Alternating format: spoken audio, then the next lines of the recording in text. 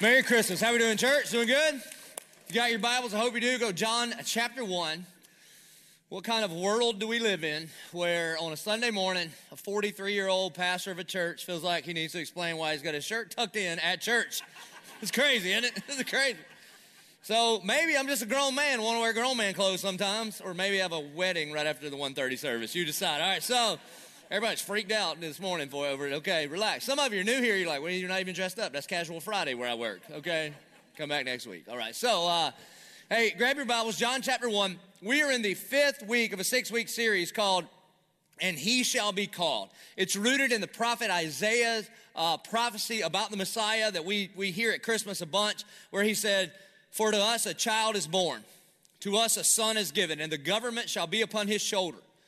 And his name shall be called Wonderful Counselor, Mighty God, Everlasting Father, Prince of Peace. And if you back up a couple of chapters to Isaiah chapter 7, in Matthew chapter 1, Matthew quotes Isaiah 7 and says this. It says, all this took place to fulfill what the Lord had spoken by the prophet.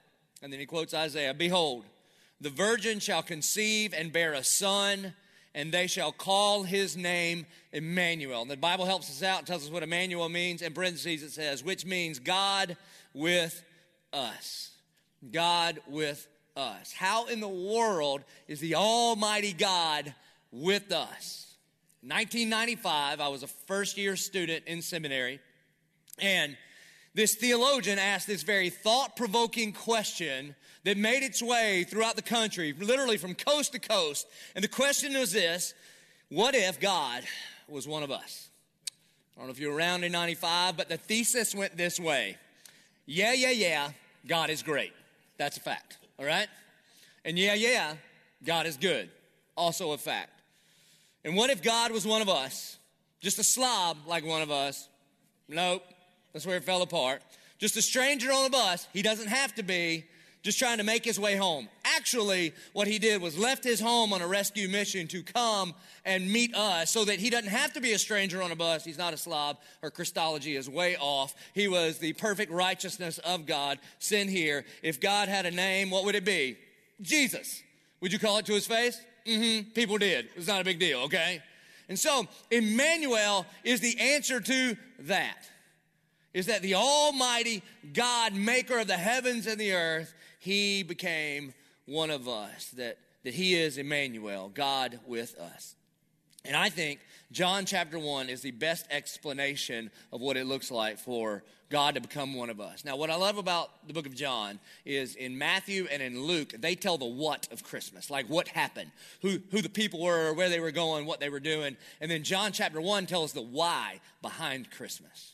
And so Matthew and Luke, they're going to start in the little town of Bethlehem, and John's going to go way back before the little town of Bethlehem. So if you grab your Bibles, go to John chapter 1, pick it up in verse 1. It says this, in the beginning, sound familiar?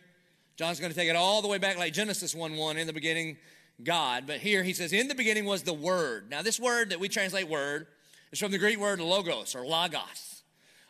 It was a common first century concept. Everybody understood what logos was. It was divine self-expression, or to them, it was the principle of reason. It was the thing behind the thing that made everything happen.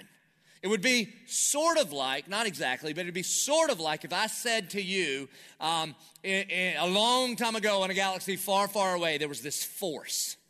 People would be like, okay, I got it. I know what we're talking about. And so what John is doing, John is taking a thing that everybody knew about to explain a God that they did not know.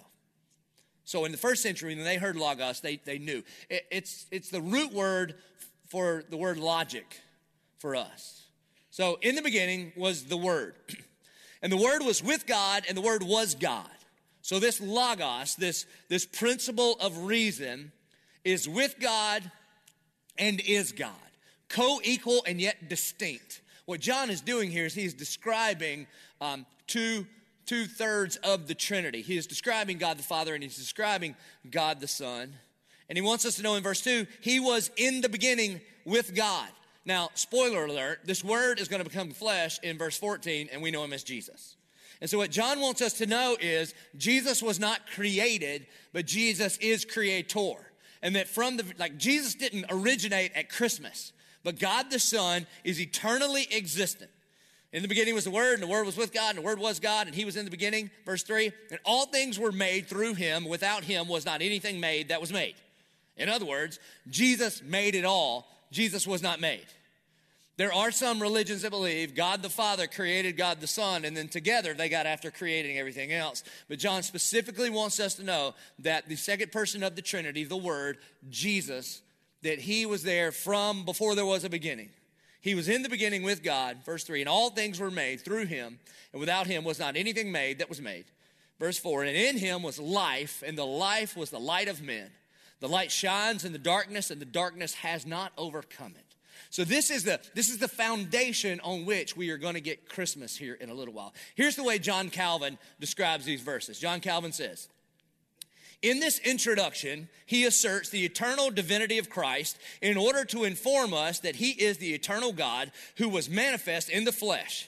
The design is to show it to have been necessary that the restoration of mankind should be accomplished by the Son of God, since by his power all things were created, since he alone breathed into all the creatures life and energy, so that they remain in their condition, and since in man himself he has given a remarkable display both of his power and of his grace, even subsequently to the fall of man, has not ceased to show liberality and kindness towards his posterity.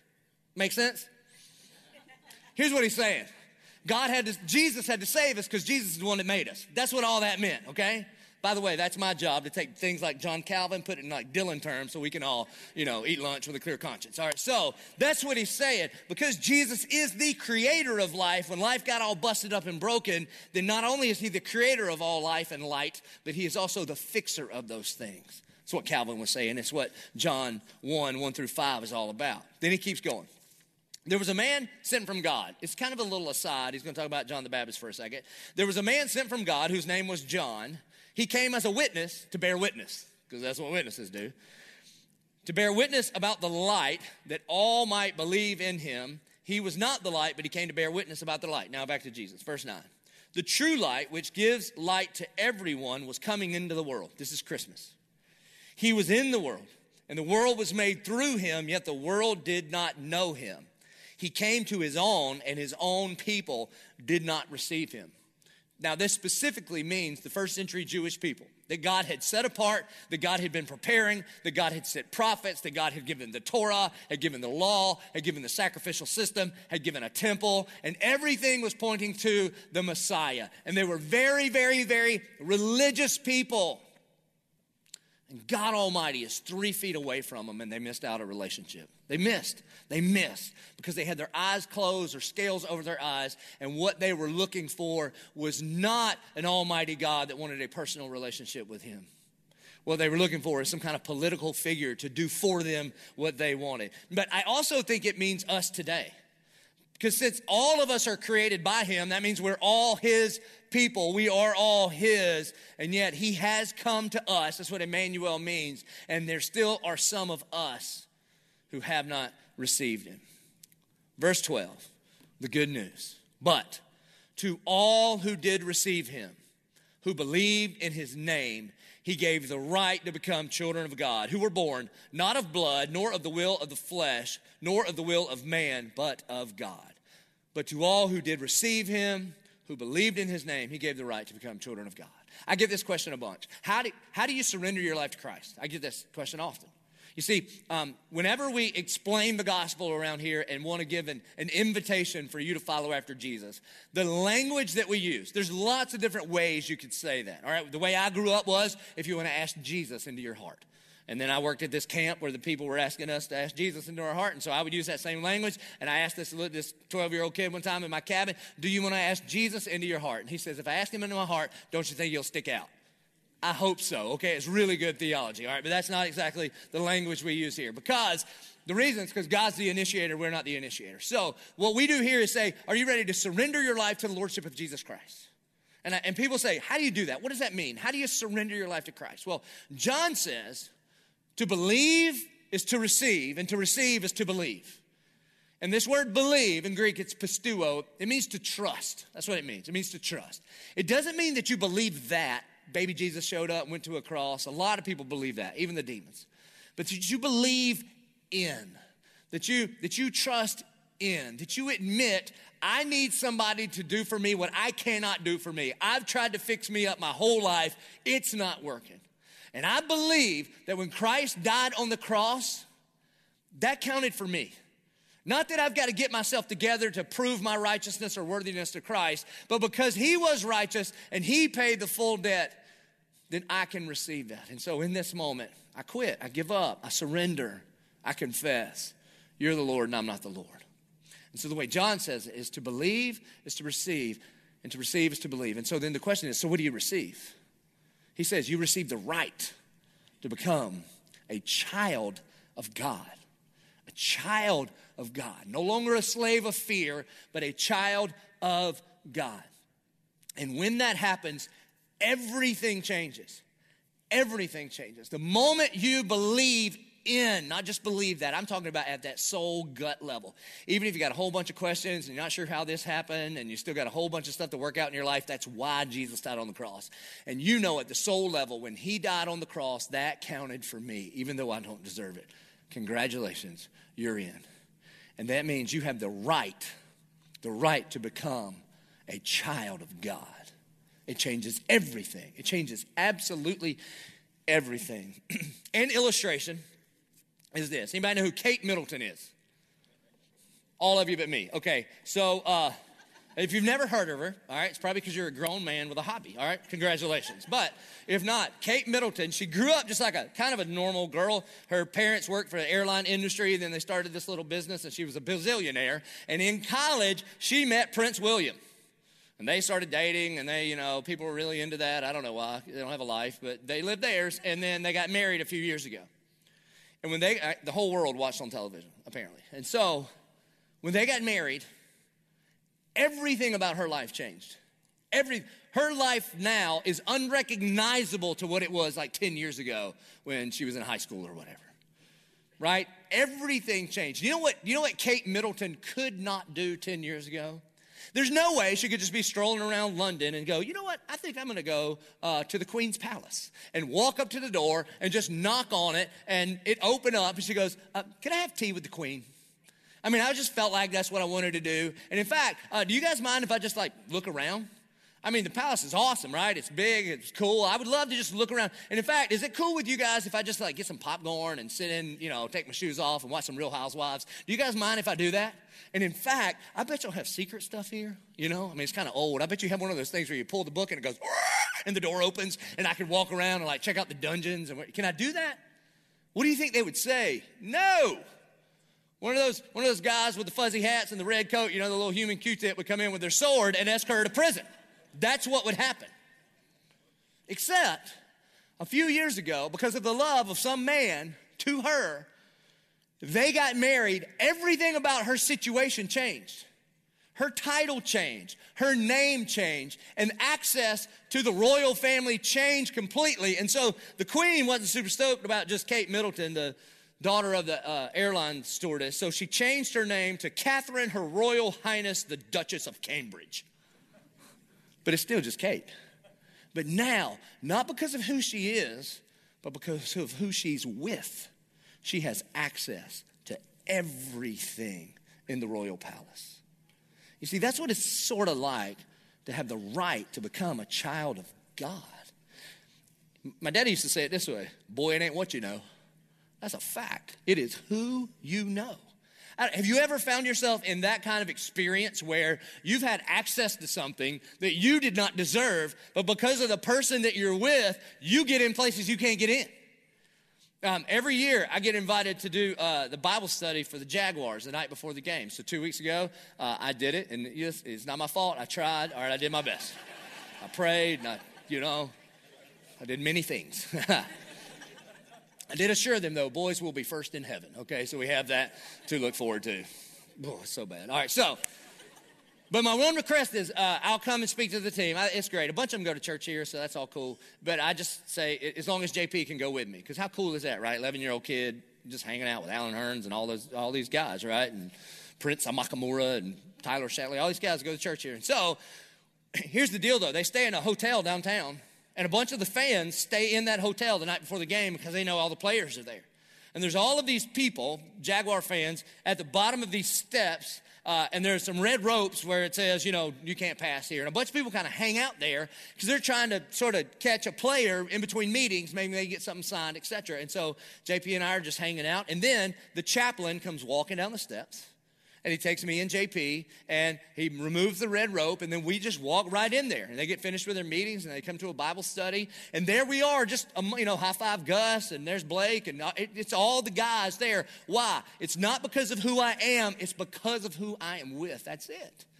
And JP is like, that's so cool that we get to do this. I'm like, bro, you don't get to do jack. You are just with me, and I am with him. That's how this works. You're layers away. Right? The coolest one I've ever been a part of, I've told you this before, is there's a covenant member of the church here, and he was a captain of one of the ships at Mayport. So he calls me one day and says, do you want to have lunch? Yeah. And so he'd meet me at the base. And so I'm thinking we're going to get like a hot dog from a truck or something, right? And you pull up to the security, and the moment I say I'm with Captain Nygaard, they're like, everything changes. Follow him, and I get escorted to the ship. And he comes off the ship and he meets me, and then we are about to step onto the ship. And as we do, it is a really big deal. Before my foot hits the little step, they start ringing a bell. Ding, ding, ding, ding, ding. And then this intercom. I couldn't understand what they say. The Peanuts teacher now works at Mayport. They call out people getting on the boats, okay? And everybody stops. In the whole boat, everybody stops. And boom, man, they salute. And, it's pretty, they're not saluting me. But I'm with the guy. So I'm like, man, appreciate you. Thank y'all. High five. No. Okay. I'm like talking to him. Every room we go into, boom, everybody. It is cool, man. I could get used to that real quick, okay? And he let me go to the war room. And I just sit down in this thing. It's just a bunch of video screens and stuff. And I'm in this huge chair like in the movies. And I flip this thing. He's like, don't touch that. Yeah, we were almost on the news, all right? So I have access to places that I could never go on my own. It takes me all the way up to the captain's quarters. And we sit there on the top of the boat. And the guy brings me the most delicious BLT I've ever had in my life. Now, I don't have access to that except because of who I'm with. In fact, years ago, I told that story, and a guy comes up to me and says, I'm in the Navy, I'm on that ship, I've never been to the captain's quarters. And I was like, bro, it ain't what you know. What matters is who you are with. And so, to all who did receive him, who believe in his name, he gave the right to become children of God. And that changes everything. Verse 14, and here's how that is made available. And the Word became flesh and dwelt among us. And we have seen his glory. Glory as of the only Son from the Father, full of grace and truth. Go to verse 16. For from his fullness we have all received grace upon grace. For the law was given through Moses. Grace and truth came through Jesus Christ. No one has ever seen God, the only God, who is at the Father's side. He has made him known. This is Immanuel.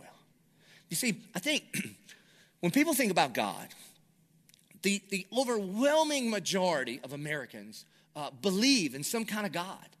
Atheism is a tiny, tiny little percentage of people. And in fact, the largest percentage of atheists, it's a bunch of rich white men. That's primarily their target audience. The large majority of people in America believe in God. And most people, if you ask them about God, we don't have a real hard time thinking about God being big and bigger than us, right? Almighty, omnipotent kind of God. The hard thing for a lot of us to understand is how in the world is the almighty, immutable, omnipotent God of the universe that spoke everything into existence, that hung the stars in the sky and still knows every one of them by name, how in the world can that big God be knowable to people like us? Just good for nothing me.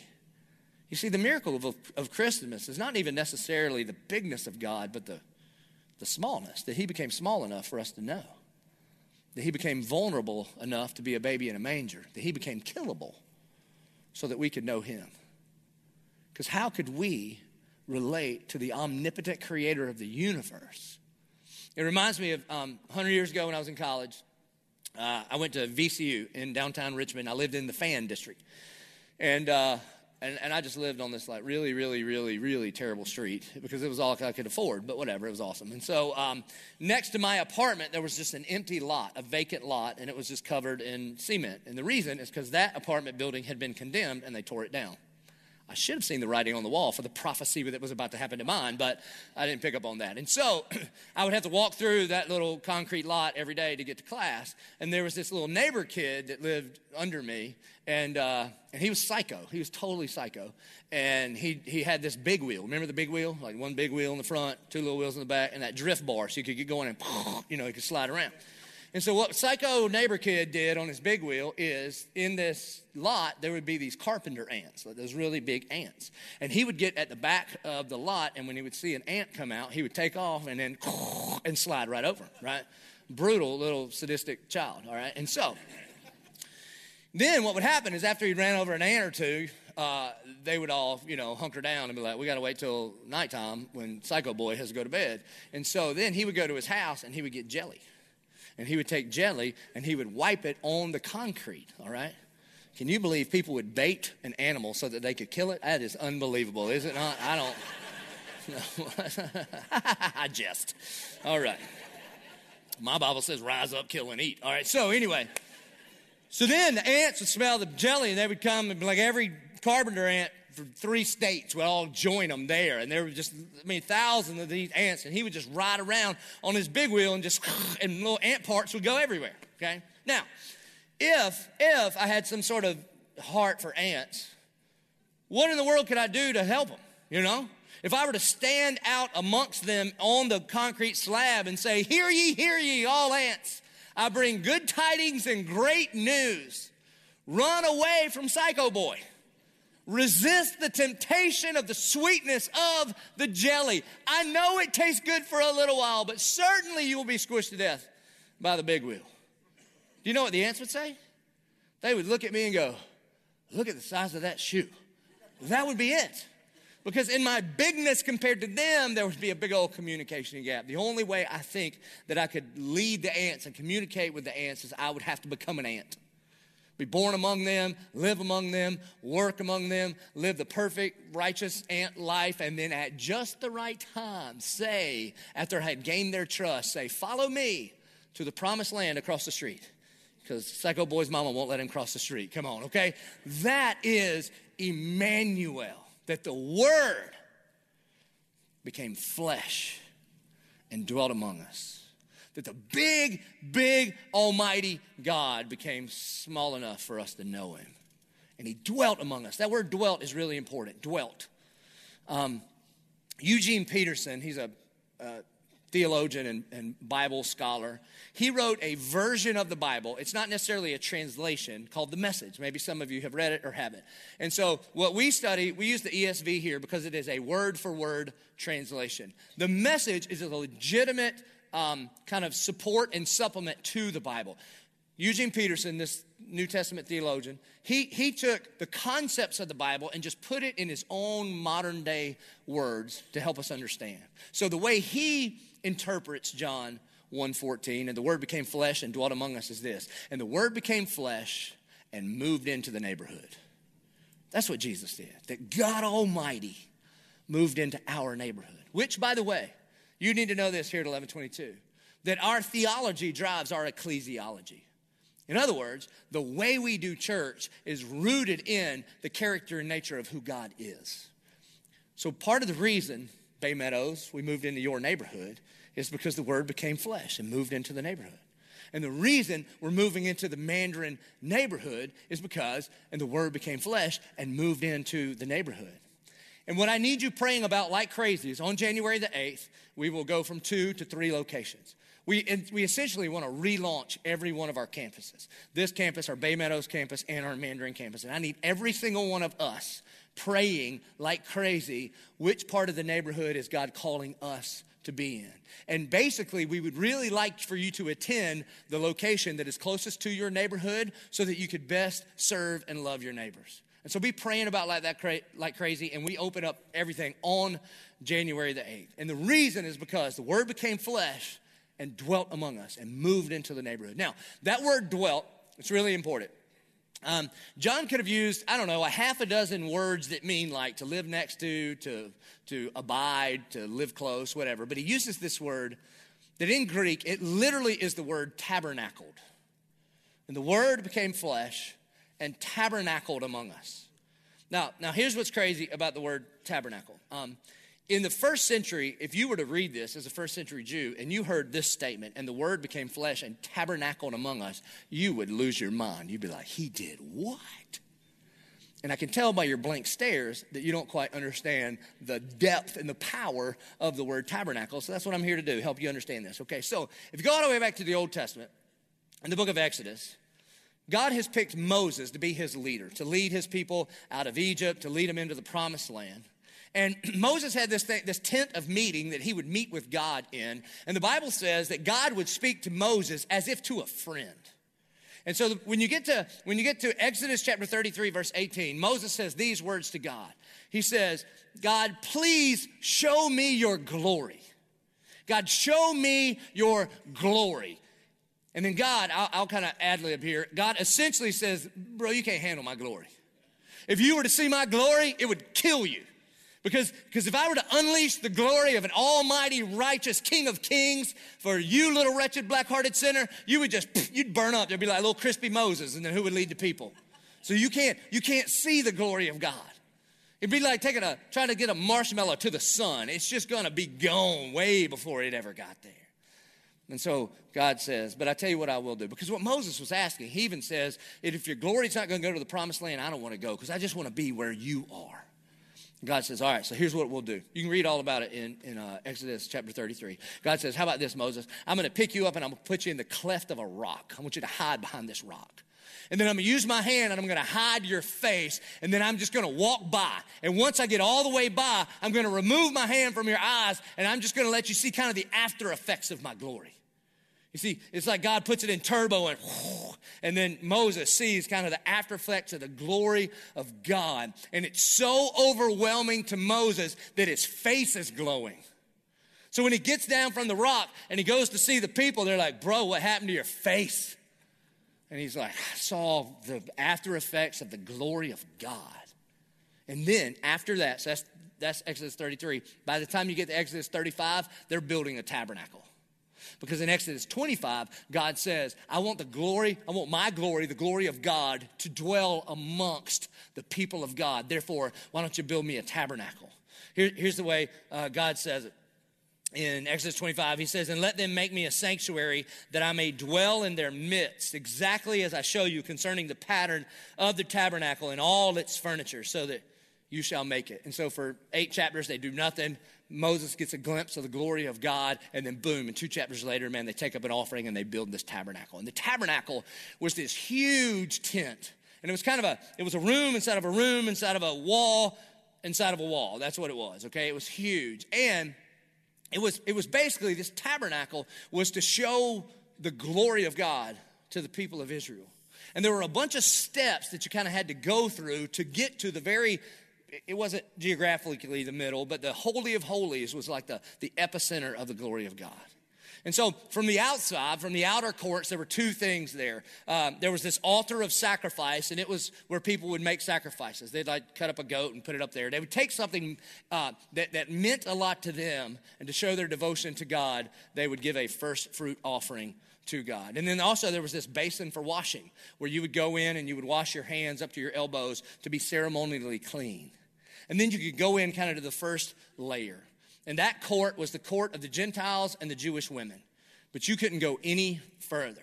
To go past that, you had to be a ceremonially clean Jewish man. Sorry, ladies, I didn't make the rules. That's just how it was. It was kind of a bummer, though, right? Because you were with your good-for-nothing husband who was a jerk all week, but he'd wash his hand and cut the head off a cat, and then, boom, he can go in to the temple, all right? And so that's how it was. But once you washed your hands and you had the altar of sacrifice, then you could go into the inner court. And in there was this table for bread.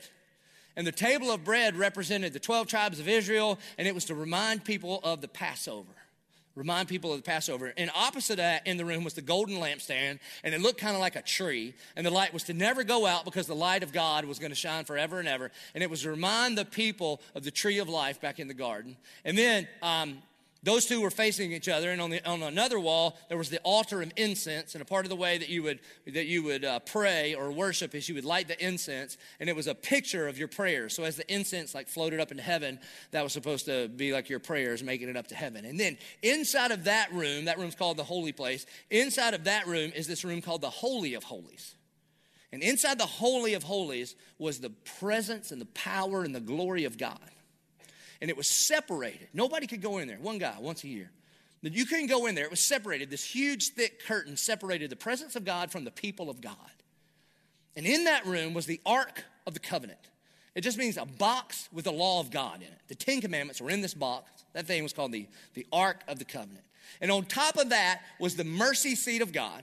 It was these two angels with their wings stretched out like this, and it looked like a seat. And so that was the throne of God, and that is the place where God dwelt and his glory was.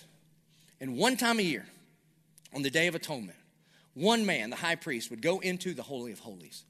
And it was super dangerous. See, first thing he would do is gather all of Israel together, and everyone would confess their sins out loud. So you didn't want to be near somebody you knew, right? And so they'd say their sins out loud, and the priest would receive their sins, and he would transfer the confessed sins of the people from their mouths to the head of this goat. He'd take the goat to the edge of town and set it loose and cast their sins as far as the east is from the west, and that was called the scapegoat. And then he would take this other lamb or this other goat, and he would go into the Holy of Holies. And he would shed the blood of this perfect, spotless lamb. And he would take the blood of that lamb and he would sprinkle it on the mercy seat of God over the Ark of the Covenant. Now, this is what a big deal this is. If he screwed up, if he didn't do something right, if he wasn't ceremonially clean, if he was unrighteous, if he was unholy, in the presence of a perfect and holy God, he would be killed immediately. He would drop dead in that moment.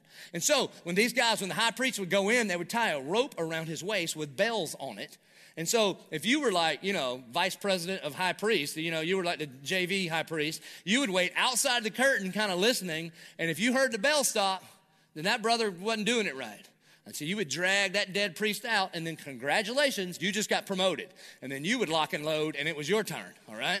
Imagine that. Oh, here we go. Okay, and so he would kill the lamb, the perfect spotless lamb, sprinkle the blood over the mercy seat, and the top of the mercy seat in Hebrew was called the kapareth. Kapareth.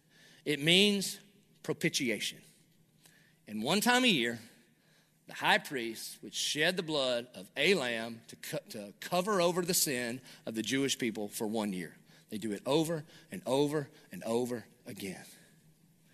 And the Word became flesh and tabernacled among us.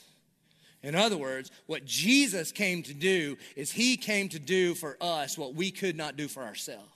Jesus came to fulfill all of those steps so that you get to the glory of God in and of himself, that the Word became flesh and tabernacled among us, and we have seen his glory. Glory as of the only Son from the Father, full of grace and truth. You see, Moses brought the law, but Jesus brings grace upon grace upon grace. And so because of the life, death, and resurrection of Jesus, we don't have to have the tabernacle because Jesus tabernacled among us. So we don't have to have an altar of sacrifice because Romans 12:1 says, I appeal to you therefore, brothers, by the mercies of God, to present your bodies as a living sacrifice, holy and acceptable to God, which is your spiritual act of worship. And we don't have to have a basin for washing because Titus 3:4-6 says, but when the goodness and loving kindness of God our Savior appeared, he saved us, not because of works done by us in righteousness, but according to his own mercy by the washing of regeneration and renewal of the Holy Spirit, whom he poured out on us richly through Jesus Christ our Savior.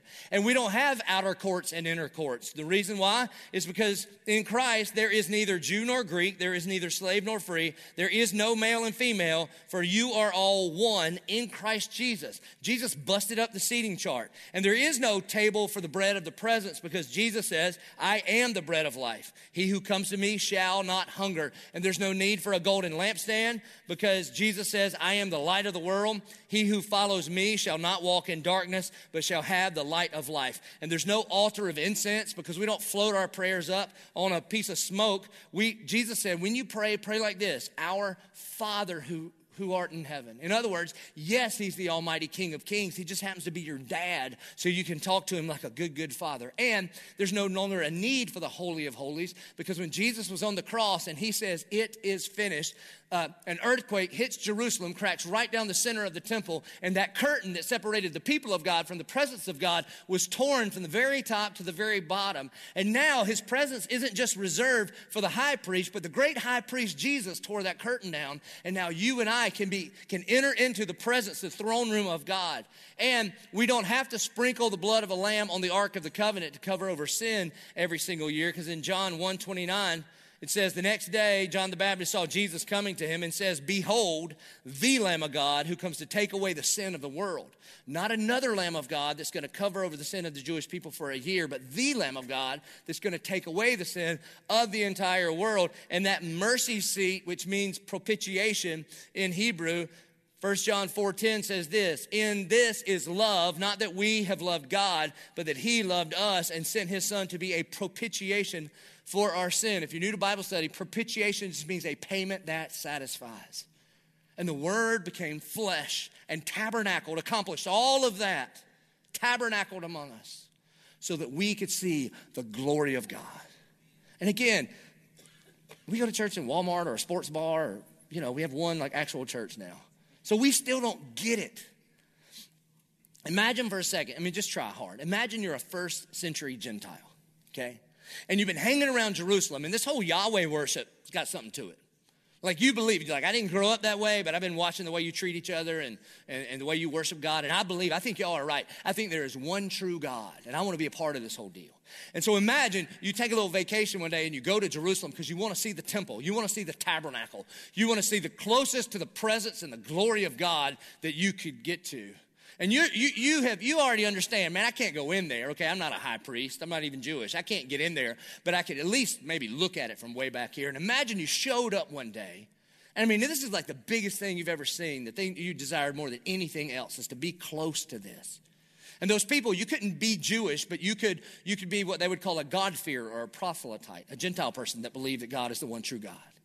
And imagine if you're just standing in the outer courts, just kind of admiring, and a guy comes up and says, hey, you want to go in? You'd be like, what? Are you sure? I don't think I can just go in. He's like, yeah, come with me. Come with me. I can get you in. And so you walk by, and the first thing you see is that altar, that sacrificial altar, and you're like, oh, dang it, I didn't bring a goat or a dove or anything. And the guide is like, man, don't worry about it. I got it covered. And then you walk by the basin, and you're like, oh, I can wash my hands. I can do this. And he's like, no. Don't worry about it. I got it covered. And you're like, are you sure? My mama has told me my whole life to wash my hands. And I'm pretty sure it's in Leviticus. And he's like, nah, seriously, don't worry about it. I got it covered. And then you go from the outer court and you're about to go into the inner court. And you're like, whoa, I don't think I can go in there. I'm not Jewish. And then the guide says, nah, man, don't worry about it. It's been taken care of. And you're like, are you sure? Because I think that requires surgery. And I think I would know. Nah, man, don't worry about it. We got this covered, okay? I got it covered. And then you were to walk in and straight by, man, you see the table with the bread and you see the light and you see the incense and you cannot believe it. You're in the holy place. And then you walk up and your guide, the one that has taken you through all of these things, you are freaking out. This is way bigger than being with the captain of a ship. And this is way bigger than being on the other side of the red ropes or even the queen's palace. You were in the holy place and you see the curtain and you know on the other side of the curtain is the Holy of Holies. And your guide goes back and he puts his hand on it and you know he's about to open it up and you're like, whoa, no. Have you not seen the last scene of the Raiders of the Lost Ark? If we look on this thing, our eyeballs are going to melt out of our face. Don't do it. The glory of God will burn us up. And your God's like, no, man, don't worry about it. I got this covered. You want to see the glory of God?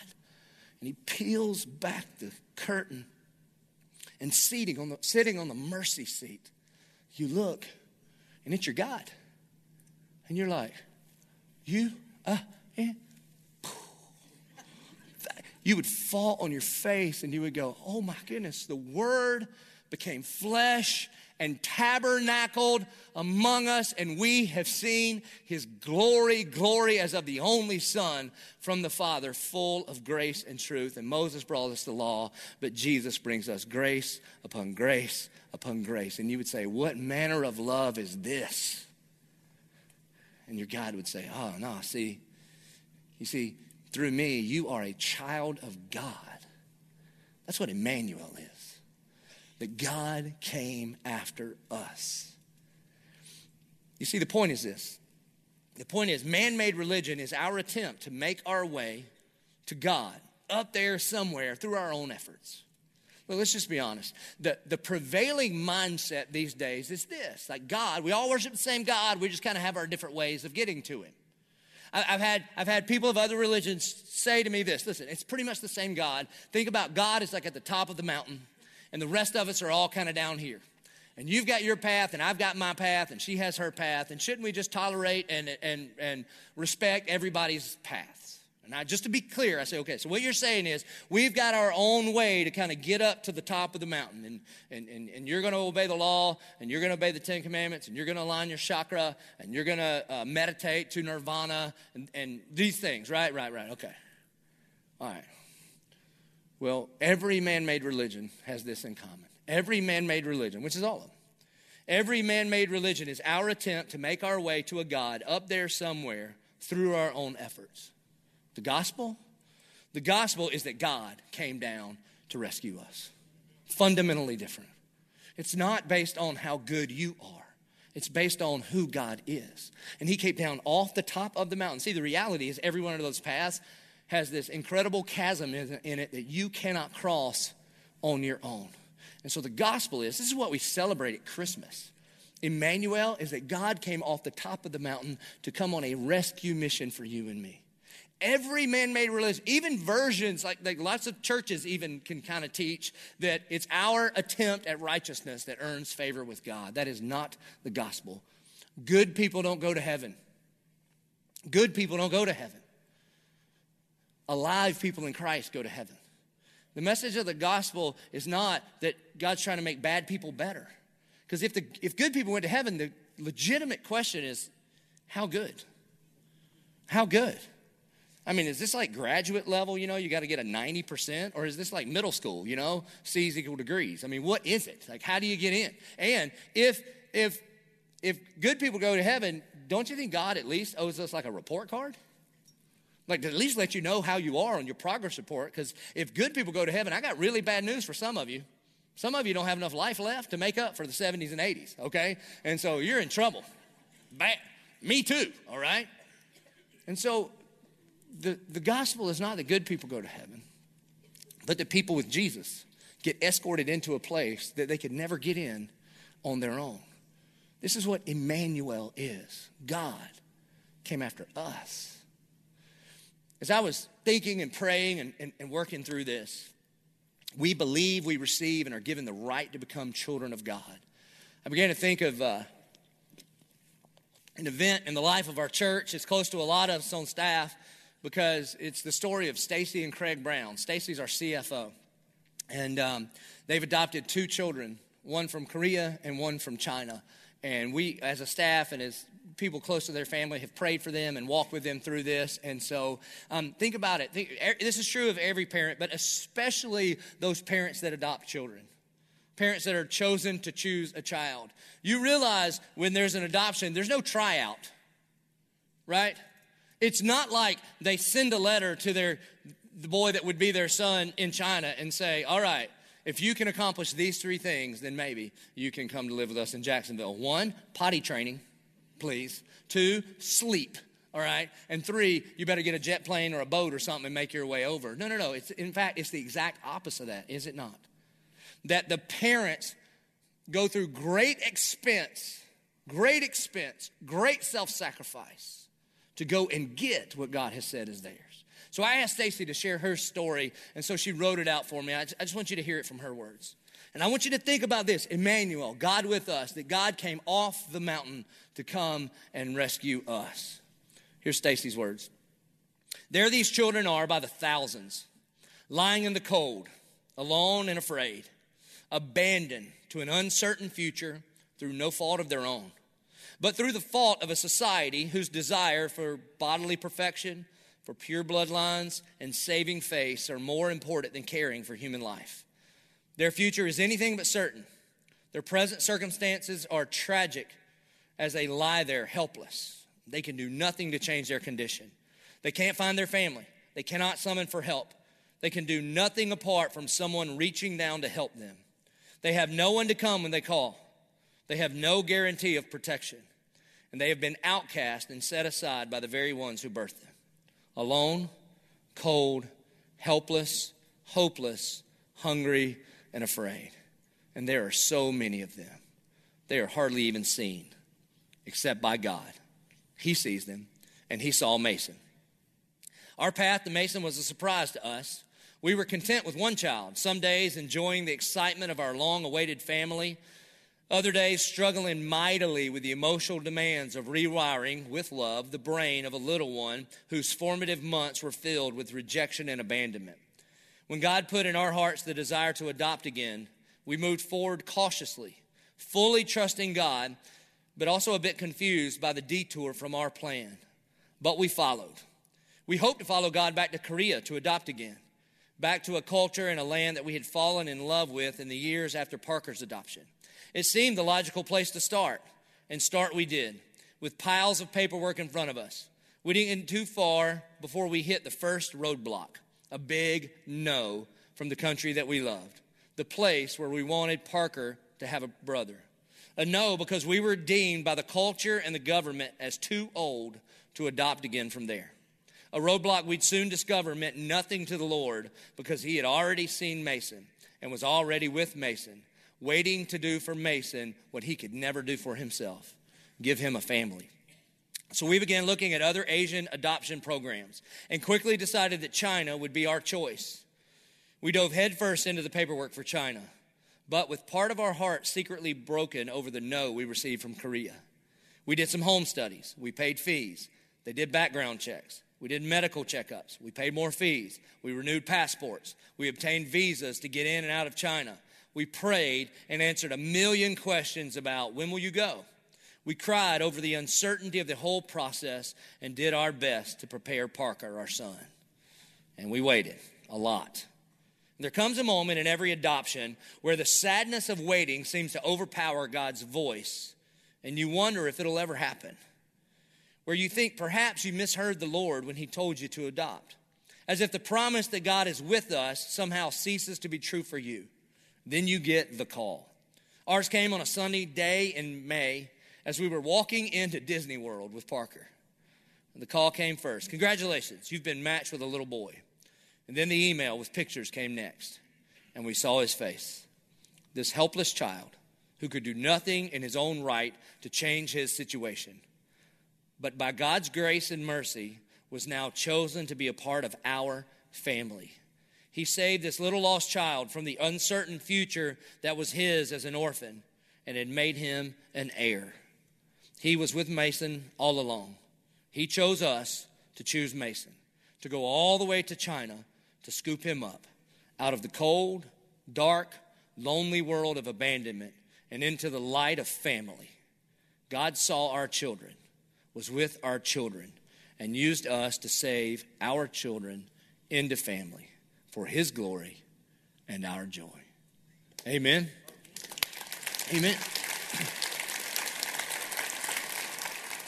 I share all that just to say this. This is a picture of Immanuel. This is a picture of the gospel of Jesus Christ. Not that we chose him, but that he chose us and did everything, paid the full price, took a trip much greater from here to China, from the glory of heaven to a little manger in Bethlehem. And that little baby grew up and hung on a cross. And when he says, "It is finished," he was talking to you, that the full price has been paid for you. And if you believe when he died on the cross, it counted for you. If you believe, then you receive. And what do you receive? You receive the right to become a child of God, to see the glory of God in the face of his son, Jesus Christ. That this day, Immanuel could go from a theological concept to a personal reality. That not just God could be with us, but God could be with you as your heavenly Father. I want to give you the opportunity right now to believe and receive that new life. Would you please bow your head and close your eyes? And if today, for the very first time, you believe, maybe you can't fully describe it, but you know deep down in your soul, you know that God is calling you. That because Jesus came and died on the cross, you know you're a sinner. You know you need a Savior. You believe when he died, it counted for you. And in this moment, you confess him as your Lord and Savior. Then would you just tell him? Would you just tell him? And you get invited into a place that you could never, ever, ever go on your own. You get invited into eternity, not because of who you are, but because of who he is and what he has done. If that's you, and today, for the very first time, you are ready to receive Christ as your Lord and Savior, would you let him know and then let us know by just lifting your hand saying, Father, here I am. I surrender my life to the Lordship of Jesus Christ. Here in the sanctuary at Bay Meadows, if you're ready to believe and receive, just raise your hand so that you could receive Christ. Let me pray. Our good and gracious Heavenly Father, God, we love you because you loved us first. And you did everything that had to be done so that we could know you. God, I thank you. It's not that we loved you. You loved us and sent your Son as a propitiation, a payment that satisfies for our sin. God, we thank you that because of your love, your great love that you have lavished upon us, Lord, the Word became flesh and tabernacled among us, accomplished everything that had to be accomplished so that we could see the glory of God. We pray this in the good, strong name of Jesus, our Savior. Amen. The way that we're going to close the service is we're going to celebrate Holy Communion together. So if you're sitting on the end, if you would grab the basket and pass that down, okay? I think there are cups in one and there are bread in one, and so pass that down. And I believe a part of the reason that Jesus told us as a church that we should often celebrate the Lord's table together is to give us this tactile reminder of Immanuel, that God is with us. And I'd encourage you, if you are a child of God, then we would welcome you to take communion. It's not my table, it's the Lord's table. And so on the night that Jesus was betrayed, he gets up from the table and he takes the bread and he breaks it and he says, "This is my body broken for you." And maybe you've heard me say this before. They were celebrating the Passover meal. And when Jesus started changing the words to the Passover, the disciples are thinking, what is he doing? He can't do that. How can he do that? He's supposed to talk about the Passover, where Moses told the children of Israel, take a lamb, a spotless lamb, and shed its blood, and take the blood of the lamb and put it on the doorposts of the house, because tonight the angel of death is going to come through this land, and whoever has the blood of the lamb on the doorpost of their house, he's going to pass over. And so essentially Jesus to the disciples is like, yeah, but we don't have to do that anymore, because that was just pointing to this. I'm the Lamb of God that's come to take away the sin of the entire world. I'm about to end the sacrificial system by being the ultimate sacrifice. And it wasn't until the crucifixion and resurrection that the lights went off for the disciples and they began to understand. And so today, 2,000 years later, Jesus calls us to remember. And that doesn't just mean to bring to memory something that happened in the past. The Hebrew understanding of remember is to bring into the present that which has been done for you. So Jesus says, this is my body broken for you. As often as you eat of it, do so in remembrance of me.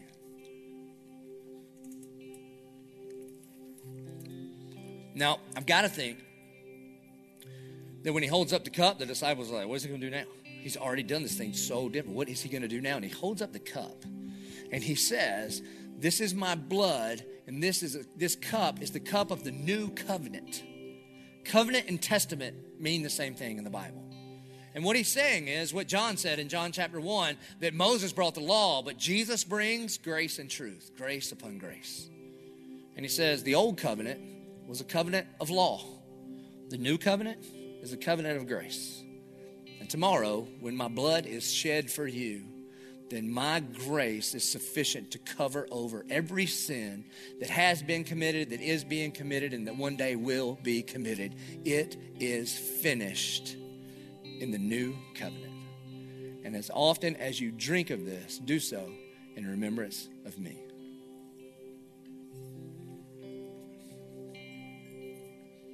Later on in the New Testament, Paul commands the church that we should examine our hearts, get together, celebrate a picture of the gospel, the life, death, and resurrection by celebrating communion. And then the Bible says that when they left from that place, they left singing songs and hymns and spiritual songs. So if I can invite you to please stand, we're going to respond. The gospel demands a response. There are three primary ways that we respond around here. One, we're going to join our voices together, and we are going to sing with a new understanding that God came off the mountain to come and take us into a place that we could never go on our own. That demands worship from us because he is worth it. And also, we worship God with our finances, that he is before all things. And so we bring our first and our best to him every single week because he first loved us by giving us his best in his son, Jesus Christ. And then thirdly, as we pray. And if you're ever going to come down and kneel at these altars and pray, today is the day. Why? Because it's not what you know, it's just who you're with. And that Jesus escorts you to the throne room of the almighty maker in heaven and earth. He just happens to be your dad. And he says, just bring it to me. Cast all your cares upon me because I care for you. So let us respond.